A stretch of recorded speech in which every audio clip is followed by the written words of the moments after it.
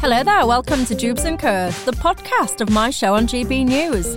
My name's Michelle Dewberry and you can catch me live every weekday evening from 6 till 7pm. But worry not, if you miss it, you can catch up here after every show. So let's do it. Welcome to Jubes & Co. Well, I mean, as I mentioned at the start of the programme, we can only really focus on one thing tonight, can't we? That is, of course, Boris Johnson. Resignation is in. He, however, of course, is still there, much to the frustration, shall I say, of many. So this tonight is the focus of this whole show, a Boris Johnson special, if you will.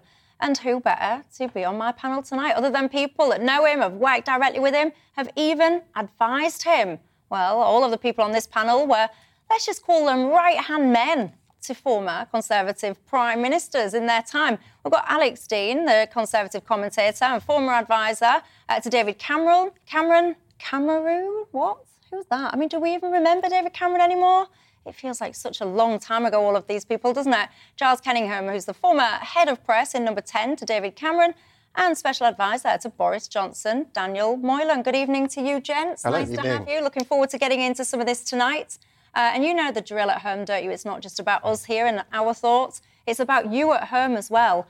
What's on your mind? What do you make to all of this? I've told you, haven't I, what I want to get into tonight. Do you think he was right to resign? Let's face it, he didn't have much choice, did he? But do you support that decision or not? Are you pleased today or are you upset, frustrated, whatever today? I also want to know who do you want to replace Boris Johnson, and also how are the Tories going to keep your vote or even gain your vote, by the way, at the next election? And also, are you even going to bother voting? I know lots of you were galvanised at the last election, whether it was by Boris or Brexit. How are you feeling now if you're one of those people? Would you even bother to vote if there was a general election? I don't know, let's say next week. Why not? It sounds ludicrous, but anything can happen. You tell me, get in touch. gbviews@gbnews.uk is the email address. You can tweet me at gbnews or at Michelle Dubes. You can also subscribe, of course, to YouTube, get our app, listen to us on the radio if you're heading out. So wherever you are, of course, you are very, very welcome tonight. Right, let's try and recap, shall we? All of the goings-on today. Our political editor, Darren McCaffrey, is live from Downing Street. Darren, hello. Good evening. Good evening, Michelle. Talk us through it. What an extraordinary day. Yeah, so quite, in some ways, it was almost surreal, I have to say. I was here in this very spot as Boris Johnson stood there and made his resignation speech a little earlier. And I say surreal because in many ways, it actually in the end came quite quickly. There was much talk about it happening yesterday. There was a very free-for-all atmosphere at Westminster. But this morning, it clearly became very clear to the Prime Minister that he would struggle to fill ministerial posts, the government would struggle to function, and that the vast majority of the party were not in his favour. And the House of Cards, in the end, fell quite quickly. And where we're at now is we've got a new cabinet in place, lots of new ministers. Greg Clark is at Levelling Up.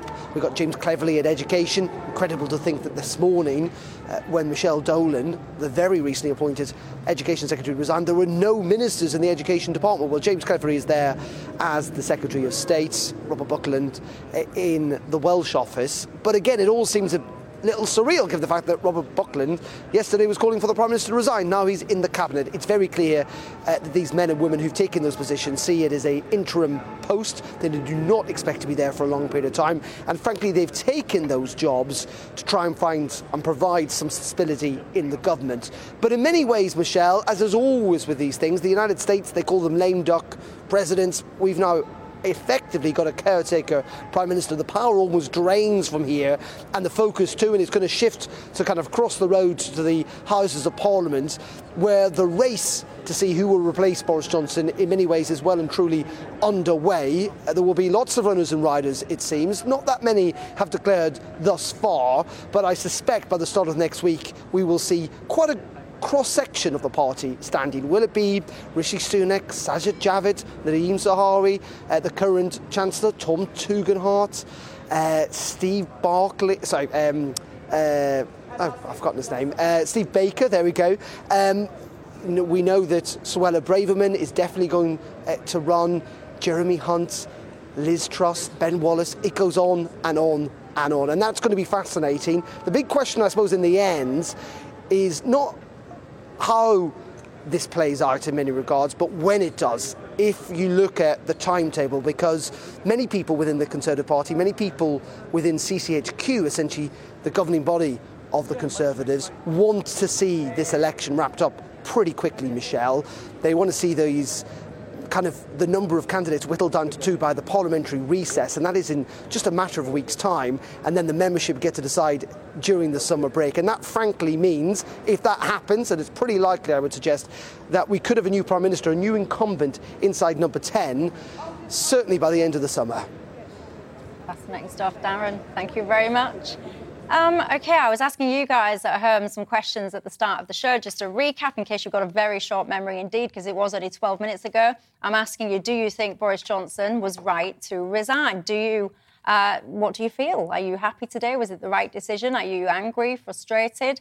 What? I also, a bit later on in the programme, will be asking who do you think should be our next Prime Minister, and also how do the Tories keep hold of you? How do they, are you going to even turn out at the next election?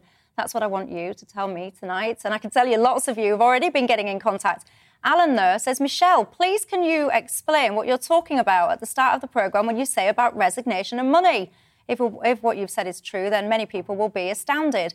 Alan, what I'm referring to there is what you call severance pay. So in any other normal walk of life, if you decide to resign, your role, let's just say I decided to resign here for whatever reason, that'd be goodbye, Michelle, thanks, see you later. But not, it would appear, if you're a minister. So just to give you some context to this, if you voluntarily resign from the government as a role of the minister, as I'm explaining, you get 25% of your annual salary, so 3 months' pay, basically.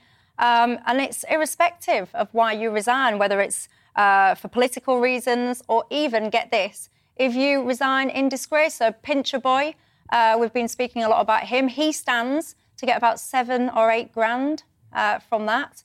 The Education Secretary, who took the position and then resigned a mere 36 hours later, yes, you did hear me right there, 36 hours later, stands in line to get over £16,000. Now, I've got to say, when you see all of these resignations flying in, and I was very confused today as to why they were continuing to come in, even after Boris Johnson has said, you know what, I'm doing this announcement, this is coming. The resignations carried on coming. Well, I personally look at that, and it's quite an incentive. It would be an incentive for anyone, I think. I personally think that's very wrong. I do have to make clear this isn't a Tory thing. I don't want people to be saying, this is the Tories getting on the gravy train. This is the rules. Them are the rules, whether you like that or not. I just think it's a little bit of a joke. Lots of you, though, have been getting in touch. Who's this? Link says, I am finished with the Conservatives. Whether or not Boris has done right or wrong, the treacherous way the Cabinet and other MPs have behaved is a disgrace. They are self-serving snakes and totally without honour.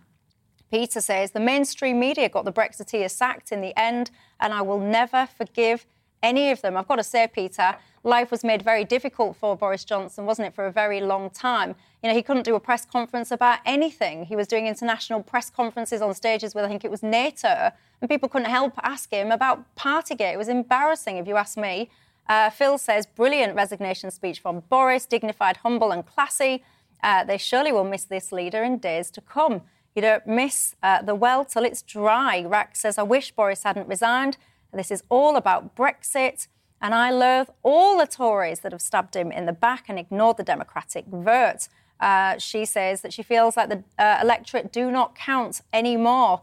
Jack says, my thoughts are with Boris. He had no other choice but to resign. He's been hounded since he got into power. John says, Boris is a disgrace and he should leave immediately and go to Ukraine, as it seems to interest him far more there than it does here in the UK. That's some of your thoughts. I can tell you my inbox is on fire. You've got lots of views. But first, let me open it up to my panel. Daniel, you're a former advisor to Boris Johnson. What do you make of today's going on? Well, first of all, I don't think he should have resigned on the one hand, and on the other hand, he had no choice but to resign.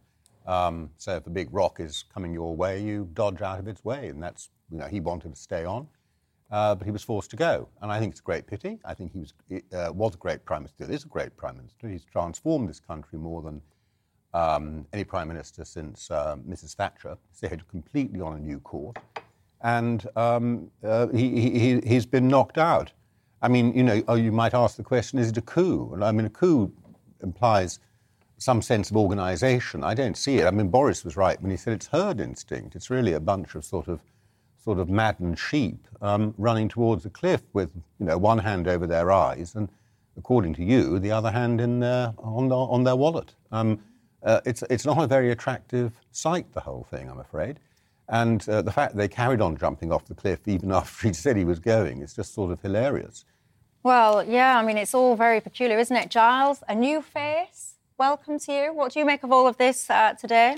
I mean, look, I think his position was totally unsustainable. I think he should have gone earlier. It's good that he's gone now. I think the position is totally recoverable for the Tory party. I think a new leader can win.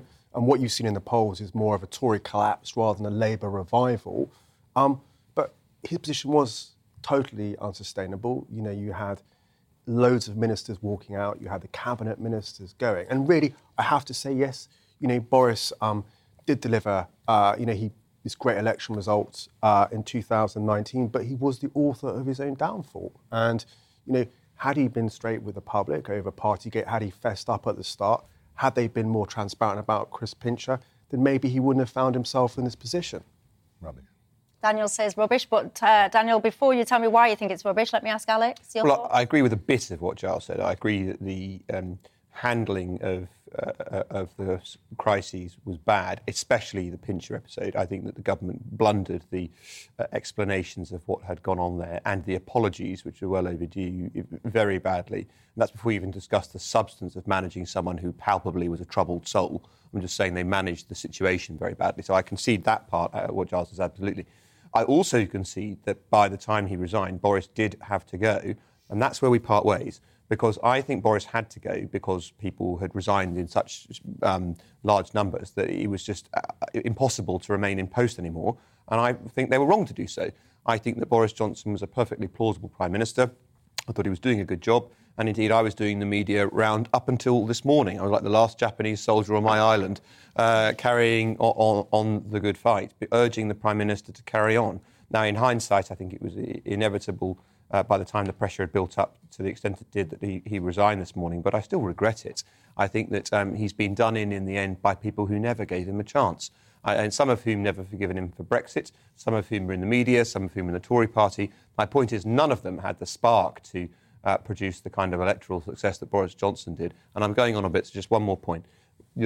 Just before we came on air, Colin Brazier was interviewing a guy from the Northern Echo who asked the question, what will the ramifications for your patch be? Responded quite frankly, well, first of all, great legacy for Boris Johnson in the North, and in levelling up really meant something with moving civil servants and moving jobs, much more than any Prime Minister had done. And secondly, by the way, they'll lose all those seats back. All those red wall seats that Boris Johnson won for the Conservative Party, they'll go back. All the things we've heard about individual mandates and people winning seats on their own, and we don't have a presidential system, the frank view from the Northern Echo was we had those seats for as long as Boris Johnson was there, and then now we'll go back again. Probably true.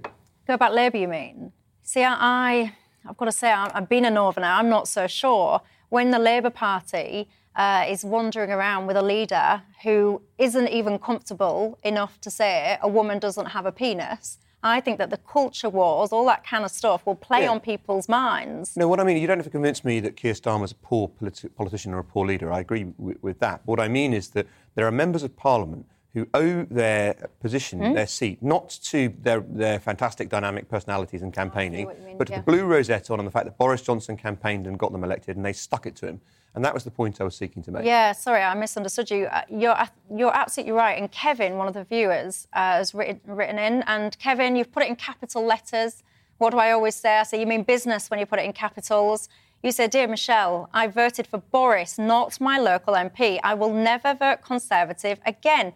Now, I've got to say, this is a sentiment that I was sharing on my Twitter account, I think it was last night or whatever, when I was saying that there are so many people who voted for Boris. The pushback I always get is people are messaging me saying, oh, Michelle, you don't understand the system in this country. We don't have a presidential system. We vote for our local MPs.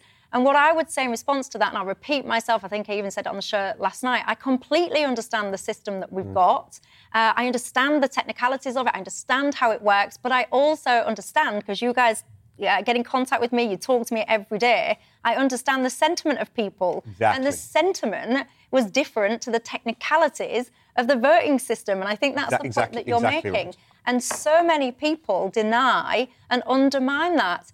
Daniel, when Giles was talking, you were saying rubbish. What's rubbish? Well, Boris made mistakes, but that isn't the reason Boris was out of office. The reason Boris was out of office is that there was a bunch of people who have never forgiven him for winning Brexit and were determined to find a way of punishing him, partly out of loathing and partly as a step towards getting us back into closer alignment with the European Union with prospects in the future. But it's not just that. There are other issues, but that was the core and the driver of it. And they would have found issues to pile on about if they hadn't found Partygate, if they hadn't found this. They'd have found other issues. It might have been more policy issues. I think Boris did make mistakes. First mistake he made was he didn't realise, because actually he's a terribly nice guy and he wants to be friends with people. He didn't realise that they were going to come for him with this viciousness. I sort of thought they would, but he didn't really believe they would. And he tried to get the whole of the Conservative Party together represented in his candidate. He didn't appoint a divisive cabinet. He tried to get the different wings of the party together, and he spent too much of his time falling around trying to please people who are never going to be pleased with him. And then when the crunch time came, he wasn't ready for it. He wasn't ready for the attacks that they launched on him. And as a result of that, he was a bit, Partygate badly handled, so on. Couldn't agree more about that. But he didn't realise that those hooks were going to be exploited in the way that they were. And those are, I think, the flaws that he came to it with. But you say, he's a nice guy and all the rest of it, just wants to be mates with everybody. Alan, one of my viewers, has emailed in and said, this is all Dominic Cummings doing. Well, that was the most disastrous political appointment since Rasputin. But the reason I bring that up is because Dominic Cummings is obviously having an absolute field day. He's spent a lot of his day-to-day tweeting thoughts and feelings. He says, you're saying, he's a nice guy. Boris, I'm talking about, not Dominic. He's a nice guy. He just wants to be friends with everyone. Dominic Cummings is tweeting in character. Boris blames everyone else, thinks he's the real victim, sets up betrayal stories for future Tory conferences and Telegraph columns. We're all in for a nightmare if he's allowed to squat. That's what Dominic says. Yeah, well, Dominic Cummings is a guy who came in not knowing Boris, thought he was the man, he was there to run the country, thought Boris was in his way, that he was the Prime Minister and Boris was in his way. He was crazed. I spent 8 years working for Boris and we worked together quite well. And he is a nice guy. And Dominic Cummings has sustained this campaign in a sort of crazed, obsessional way since he left Downing Street. And just, who are you likely to believe? Who would you believe? Believe Dominic Cummings, if you like. What do you think, Giles, to some of what you just heard, for example, from, whoever? I think, with all due respect, Daniel, I don't think this was about Brexit. Because a lot of those MPs who were anti-Brexit left Parliament in 2019. A lot of those MPs who backed Boris, like Steve Baker, Andrew Bridgen, Deanna Davidson, who are pro-Brexit, were the ones calling for him to leave. In the end, it was about his behaviour. I agree with you partly on Dominic Cummings, but ultimately Boris did appoint Dominic Cummings. No, it's disastrous. No, absolutely. He appointed him. I said so he can take the consequences appointment for that. I thought his resignation speech, on one level it struck not a bad tone. I'd like to have seen more humility with it. He was still calling it an eccentric decision to get rid of him. And really, I think those are the points where you can really define your legacy and how history judges you. I think there could have been a bit more of a humble tone. I just do not think he can stay for much longer. They should have Dominic Raab in there because you need someone in there. Give up. This is this constant war. Let me just finish. You can't even stop the war on Boris now that he's said he's going to resign. Let me just finish my point and you can come back on it. The reason why I think you should have Dominic Raab in there is you need someone who's got some power. Now, Raab may stay in the cabinet. Everyone knows Boris is gone. His authority has been fatally undermined. I'm going to ask you to hold that thought, only because I'm going to take a quick break in a second. And when I come back, I want to look a bit more specifically into who should replace him. So we talk about Raab and many other people in just a second. Derek, my viewer, says, Boris has lost his bottle. He locked us down, destroyed our country, destroyed me, and I despise him. His political assassination was inevitable, and I I'm a party member. That's what Derek says there. Ian says Boris's demise is his own creation as he does not know how to tell the truth and be honest, locking the country down for 2 years, destroying the economy, and now ending up with inflation. This is all worse than the 70s, and it's all down to the clown that is Boris Johnson. Ooh, harsh, Ian. Right, going to take a quick break. When I come back, you know what I'm talking about. Who should replace Boris Johnson and who is going to, or should I say how, are the Tories going to get or keep your vote at the next election?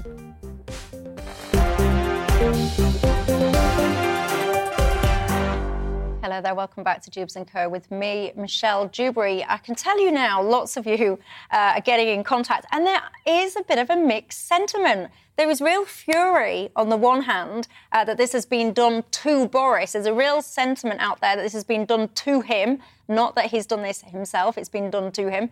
The other side of the fence is basically this is all Boris's fault, that he's brought it to himself. I'm asking you, where do you stand on all of this? gbviews@gbnews.uk is the email address. Also, keeping me company on my panel tonight, we've got an advisor special. Alex Dean, Conservative commentator and former advisor to David Cameron. Charles Kenningham, who's the former head of press in Number 10, also to David Cameron, and special advisor to Boris Johnson, Daniel Moylan. Bob says, Boris did not have a choice when it comes to resigning. The backstabbers would have kept on going until it destroyed the party. Darryl says, how can they all just quit and leave us in the same position in terms of things like the cost of living? Alan says, I personally would not vote for a right-wing Tory party, but I would vote for a right-of-centre Tory party. Terry says, I'm so disappointed. Boris should not have been forced to go by self-serving cabinet ministers. Ben Wallace, she says, is the only voice that's real and trustworthy and would get my vote. We'll be looking in just a second as to who would get your vote. But there's a couple of sentiments that are coming through thick and fast in terms of the actual process, which is really, I mean, what you're all kind of saying is Nigel is saying we should have a general election. The Conservatives are over. Maureen says, I'm gutted of Boris going. I pray the next leader is a Brexit MP and they need to make big strides to get our country back to feeling and being great again. Well, there you go.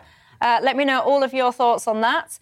Stuart says, Boris has brought this on himself. He appointed Gove, the same person who stabbed him in the back. He wasn't a good leader. He was an appeaser. Good leaders surround themselves with loyal, trusted people and move forward together.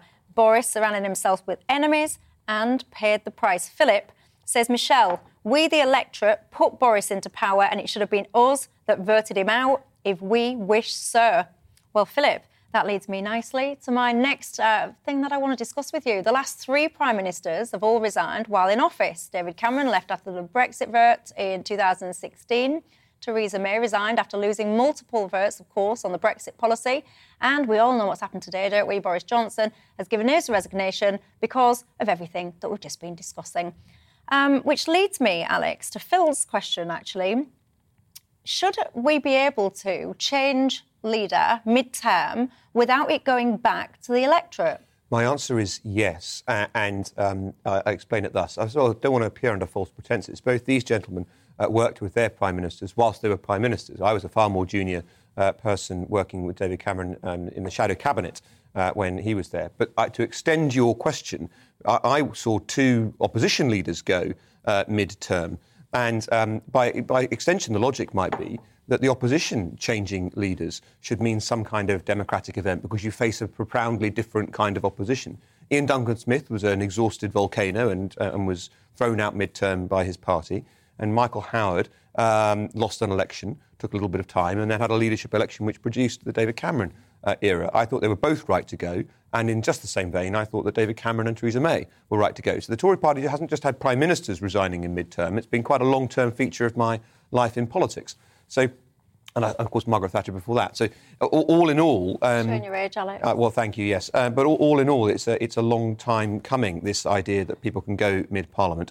If you can't change circumstances when a leader has effectively run out of road and have to go back to the electorate, it either produces a fundamentally different constitutional settlement in which a 5-year parliament is frankly too long, and we'll start winding up with an Australian-style system where they have 3-year elections, or even shorter if that's what you're aiming at. Or you have to accept that a political party that's won a majority got elected because of its broad mandate, its position, and is able to replace leaders, whether that leader be ill, be tired and have no more policies, have lost the trust of their colleagues or whatever. You should be able to change leaders. And that's notwithstanding the fact I don't think Boris should have gone. On principle, you should still be able to change your leader midterm. See, there you go, Philip. So you're saying that you voted him in, so you guys should have a say in whether or not he's out and who should take his place. Alex said, no, you shouldn't. Charles, where do you sit? Look, it's a less than perfect system, but I have to say I do agree with Alex. We haven't got a presidential system in this country. We've got a first-past-the-post system. We need some form of stability in this country. I really think the last thing we need after the past 6 years is another election. The Tories were elected on a broad mandate, as Alex said, for the next 5 years, and they should have the ability to change midway through, as did Labour when Gordon Brown came in after Tony Blair chose to depart. So, no, I think it's well within their rights. And, yeah, I think the key question now is the Tories just not to have a long election, long enough so people are held to account. We can see whether they're match fit, but then, get back on with the job in hand. Mm-hmm. Daniel, where do you stand on this whole kind of should you be able to change a leader for whatever reason, quite frankly, midterm without going back to the electorate? Well, I think there's a real issue here. Of course, constitutionally and legally, Alex is, and Giles correct, this is our system, and it's very difficult to see how you can keep that system and not have the power to change leaders. You'd have to have a very radical reform in order to make that an unnecessary feature. But changing leader through this sort of revolt, I mean, if you change a leader because they're sick or something, it's another matter, but changing a leader through this sort of revolt should be a really rare and momentous thing. And in the Conservative Party now, it's become an addiction. And if it's going to keep happening the whole time, we really need to think about whether there should be a stronger convention that if you change the leader, you should be looking to a general election within a certain period. And it is different. And it is different. I'm allowed to have original thoughts, Alex. And I really think this is probably good for a party, because what we know is that when you change leader, and Gordon Brown's an example. Gordon Brown should have had an election within a few months, yes. And everyone expected him to have an election within a few months, and he bottled it. He would have won that election probably. He bottled it. He carried on. He lost. And you see other things. John Major just scraped home, having hung on to the last minute. But he did scrape home, to be fair. But nobody expected him to at that point. And so on. So I think we should really have this idea, an expectation, that if you're going to make it a habit, that within a year or so, you should have a general election. You've got time to get your government together, to show you can put the stuff together, you can have but then you would go to the electorate. I think it's a bit of an abuse if you did this a year into a parliament. I mean, we're more than a year into this one, I know. But if you did this a year into a parliament, it's a bit like James Callaghan. Nobody remembers James Callaghan, of course. I remember James Callaghan. But he became Prime Minister a year and a bit into a parliament, ran it to the very last day. Had a whole parliament, yeah. Sorry? And had a whole parliament. And ran it to the very last day and was duly crushed by Mrs. Thatcher. Theresa May had 4 years of a Cameron election result that she didn't use after she went. But the flip side of that is interesting from the party political perspective, and I know it's a different test. The one positive thing to come out of this for the Conservative Party, to which we all belong, your guests at least, Michelle, on this panel, is the timing. The opportunity that the Tory party now has is to rebuild and seek to have a new offer to give to the electorate before it goes to the polls. So it's the reverse point about should you have an election. From a party political position, the answer is God, no. The answer is you've got to get yourself together, figure out what your answer is to that significant proportion of the electorate who say, I'm not going to vote for you again, I voted for Boris, I don't want to vote for you. You've got to figure out what you're going to say to them, what you can offer that's really conservative, what you're going to do that's going to bring them back into the fold, and how you can present yourself as having new ideas and real energy to the electorate. To Alex's point, this is why, whilst people may say it was brutal, the timing was right to do this, because if they left it much longer, you wouldn't have given someone enough time to bed in and have an offer to the electorate. Because I know some cabinet ministers were looking at this going, we could end up in a Gordon Brown situation where it gets too late and Boris Johnson just remains there. So actually, painful to go through now, but I do think they can recover. So, Daniel, you mentioned John Major. So one of the interventions that we've seen today is he was basically saying Boris should be gone pretty much now, not waiting to see it out. Where do we all stand on that? Well, he's become a rather sad obsessive. Yeah, but But his point though. So, do you think that Boris essentially should be gone now, or do you think that he should be kind of waiting it out? But what is the reason for denying Boris the courtesy that was given to Theresa May and David Cameron of staying in office until his successor is elected? That's the first question you have to ask. This is the established convention.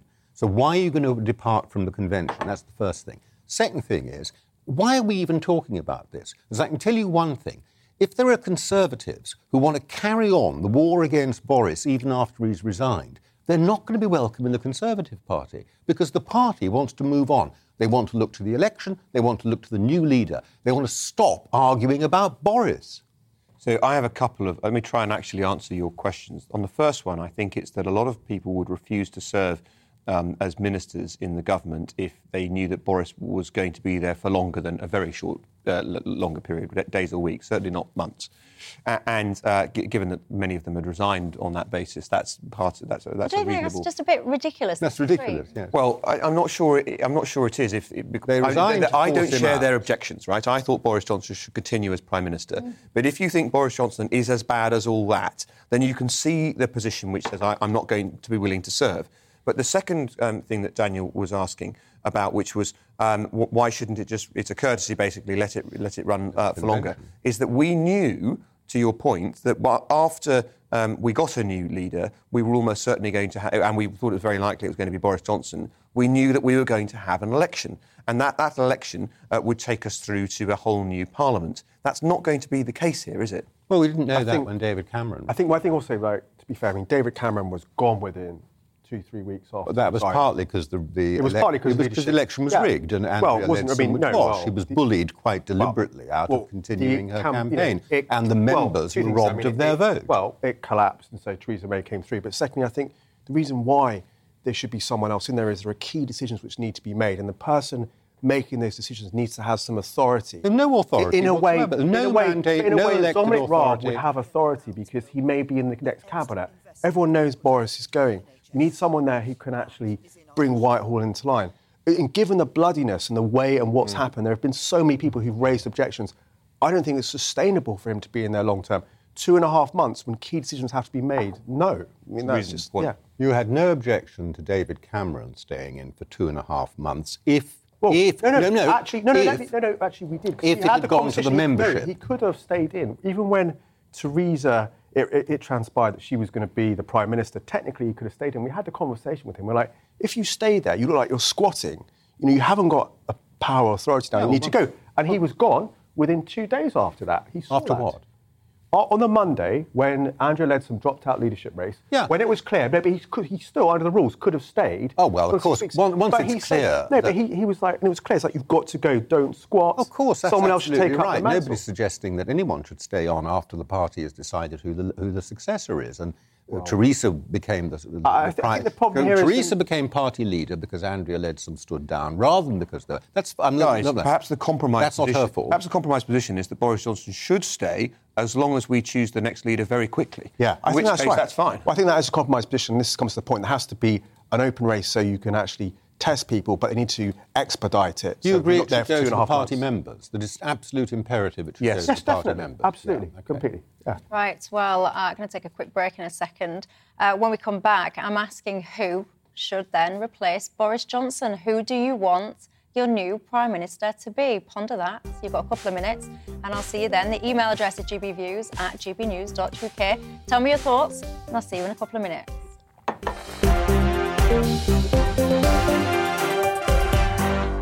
We all know, don't we, that Boris Johnson has resigned. So what does that mean? What is going to happen next when it comes to selecting a new leader? Well, let's have a look, shall we?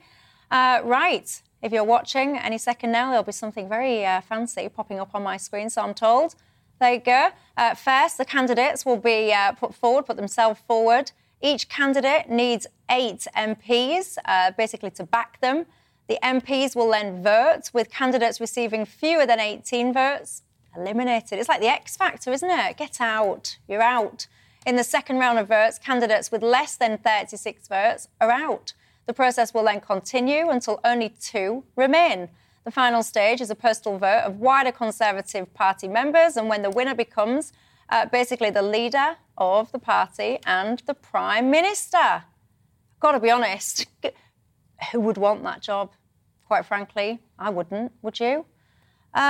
Giles, I think I know who you're going to tell me you want the leader to be, but nonetheless, tell me. Who do you think I want? Dominic Raab. No, I don't at all. I was saying he would be a good caretaker Prime Minister. I actually think it's an open field. It's anyone's to get. And I think actually we need to have that leadership race to sort of see who the right person is, who can cope under pressure. I think there's plenty of talent knocking around, everyone from Nadeem Zahawi, you've got Sunak, I think Grant Shapps will probably throw his hat into the ring, Liz Truss. I think they need to be stress tested. The challenge for the Tory party is it doesn't break out into civil war and it exposes more splits and divisions. So how this leadership campaign is conducted is really important. And as both me and Alex were discussing before the break, is it needs to be done quickly. Not too quickly, but quickly. We can't be having leadership race or battle which goes on for 2.5 months. I would like to think that this could all be sewn up within the next 4 or 5 weeks. Daniel, who do you think should be our next Prime Minister? I haven't got a clue. You need somebody who will do the following things. First of all, we have to re-establish the Union. We have to sort out the Northern Ireland Protocol because that's a permanent harm to the constitution of the country. Second thing is we need to get the economic fundamentals right. We haven't done that. We had a Chancellor who was insisting on high taxes for no justifiable reason while leaving monetary policy too loose at a time of high inflation. We need that sorted out. And we need someone who understands that and gets a grip on the Treasury, a leader who gets a grip on the Prime Minister who gets a grip on the Treasury. The next thing is the whole net zero thing. We need to, at the very least, examine how the costs of net zero and achieving it by a certain arbitrary target are falling on people in the economy and what effect that's having on the cost of living. And finally, we need regulatory reform to reignite a spirit of entrepreneurship in our business sector rather than constantly feeding them on government contracts and government work. So we have some competition back and we start to improve our productivity.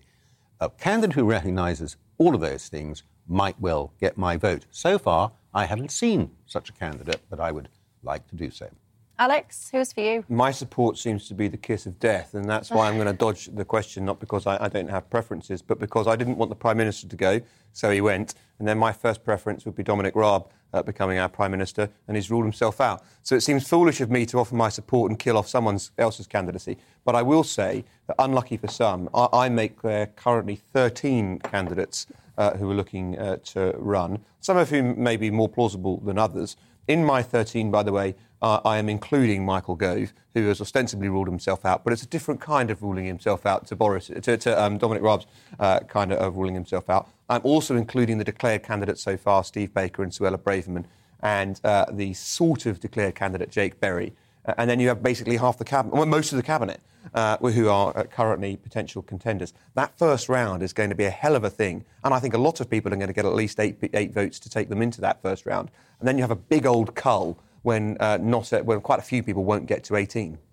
Just a quick reminder, if you're interested in 2019, so the first ballot, so obviously when Johnson became the leader, you had Johnson, Hunt, Gove, Raab, Javid, Hancock, Stewart, Leadsom, Harper, McVeigh. They were all the people that went into the first ballot. Of course, it took itself down to just Johnson versus Hunt. Johnson got 66% of the members' ballot. Hunt got 33%. I've been asking you guys, who do you want to be your next Prime Minister?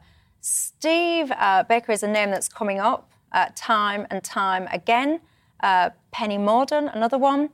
Carl says it should be definitely Dominic Raab. I've bet on him 27-1. Again, that Steve Baker is really kind of going. Fletch says if the Conservatives select Suella Braverman, Liz Truss or Penny Mordaunt, they will win the next election for sure. Banil says, Michelle, I wish you could stand. I'd vote for you anytime. I say, still time. I say, are you mad? No thanks.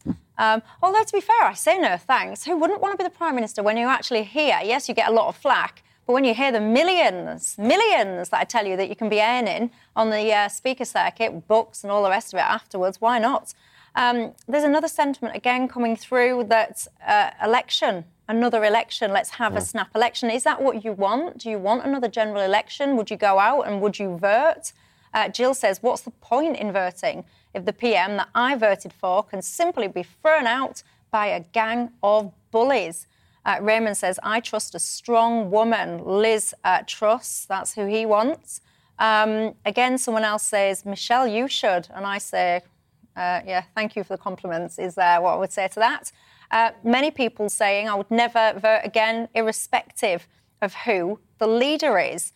I've got to say, though, that the name that is coming through thick and fast that I'm receiving from you guys, it is Steve Baker. That name is coming up and up and up and up and up. Deanne says, I simply, sincerely hope that Ben Wallace does not become the next leader of the Conservative Party. What I found interesting, Gordon says, I would personally like it to be Jacob Rees-Mogg. Again, Liz Truss. Penny Mordaunt, for me, says Neil. Again, Penny Mordaunt says Trevor.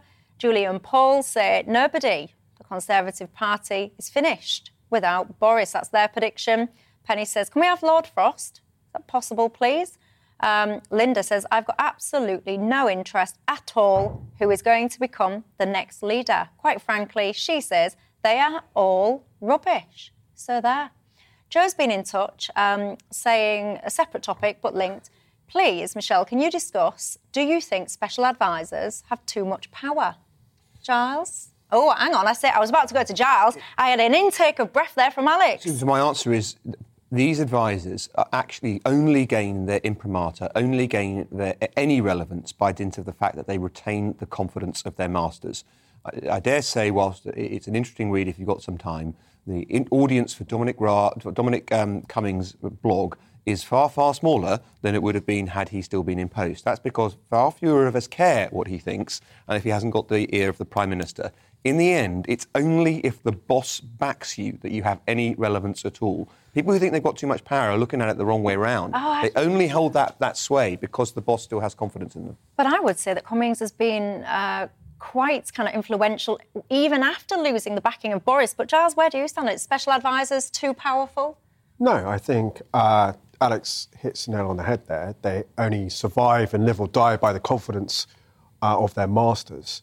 I think a lot, sometimes too much, is made of them. Ultimately, the politicians are the ones who make the decisions and they're held to account. I do think, perhaps with advisors, and I speak as someone who worked as a special advisor in Whitehall, there is no training for the job. And I think finding a way of actually preparing people better when they go in there would be really beneficial, because it is a unique situation in terms of helping run a government department. But no, I don't think they've got too much power. Says a special advisor. Former special advisor. Daniel? Well, just very quickly, you billed me as a special advisor to Boris Johnson today. I've never been a special advisor to Boris. I did work for Boris when he was at City Hall, but I've never worked for him. Oh, I'm just reading my stuff out. Right, I'll tell them all off when I get off air. No, you know the score, Michelle. We've been on before. Now, but I did want to say this. Whether they've got too much power or not, Alex makes a very good point. I mean, Giles makes a very good point as well. The real problem is they are too junior, they are too ill-organised, and they are not constitutionally embedded, so we don't really know what they're for. And the contrast you have to look at, in my view, is if you go to the Élysée Palace and you see the presidents of France and the sort of quality of people he has doing that sort of job, and that they can go on to run companies, and we are totally in the wrong place with our notion of special advisors. Well, there you go. Lots of you, I said, has been sharing your thoughts. A sentiment that's come through thick and fast in the email tonight is that none of you, well, some of you, not all of you, but some of you are saying that you will never vote again. If that is indeed true, I find that a real shame. Never say never, that's what I say. Mark, you've emailed in and said it's your birthday. I'll end by wishing you a happy birthday. Have a great night. Have a great night, all of you. Thanks to my panel. I'll see you guys tomorrow.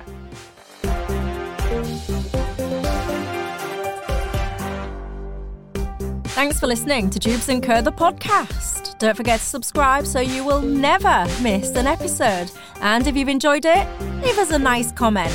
I'll see you next time.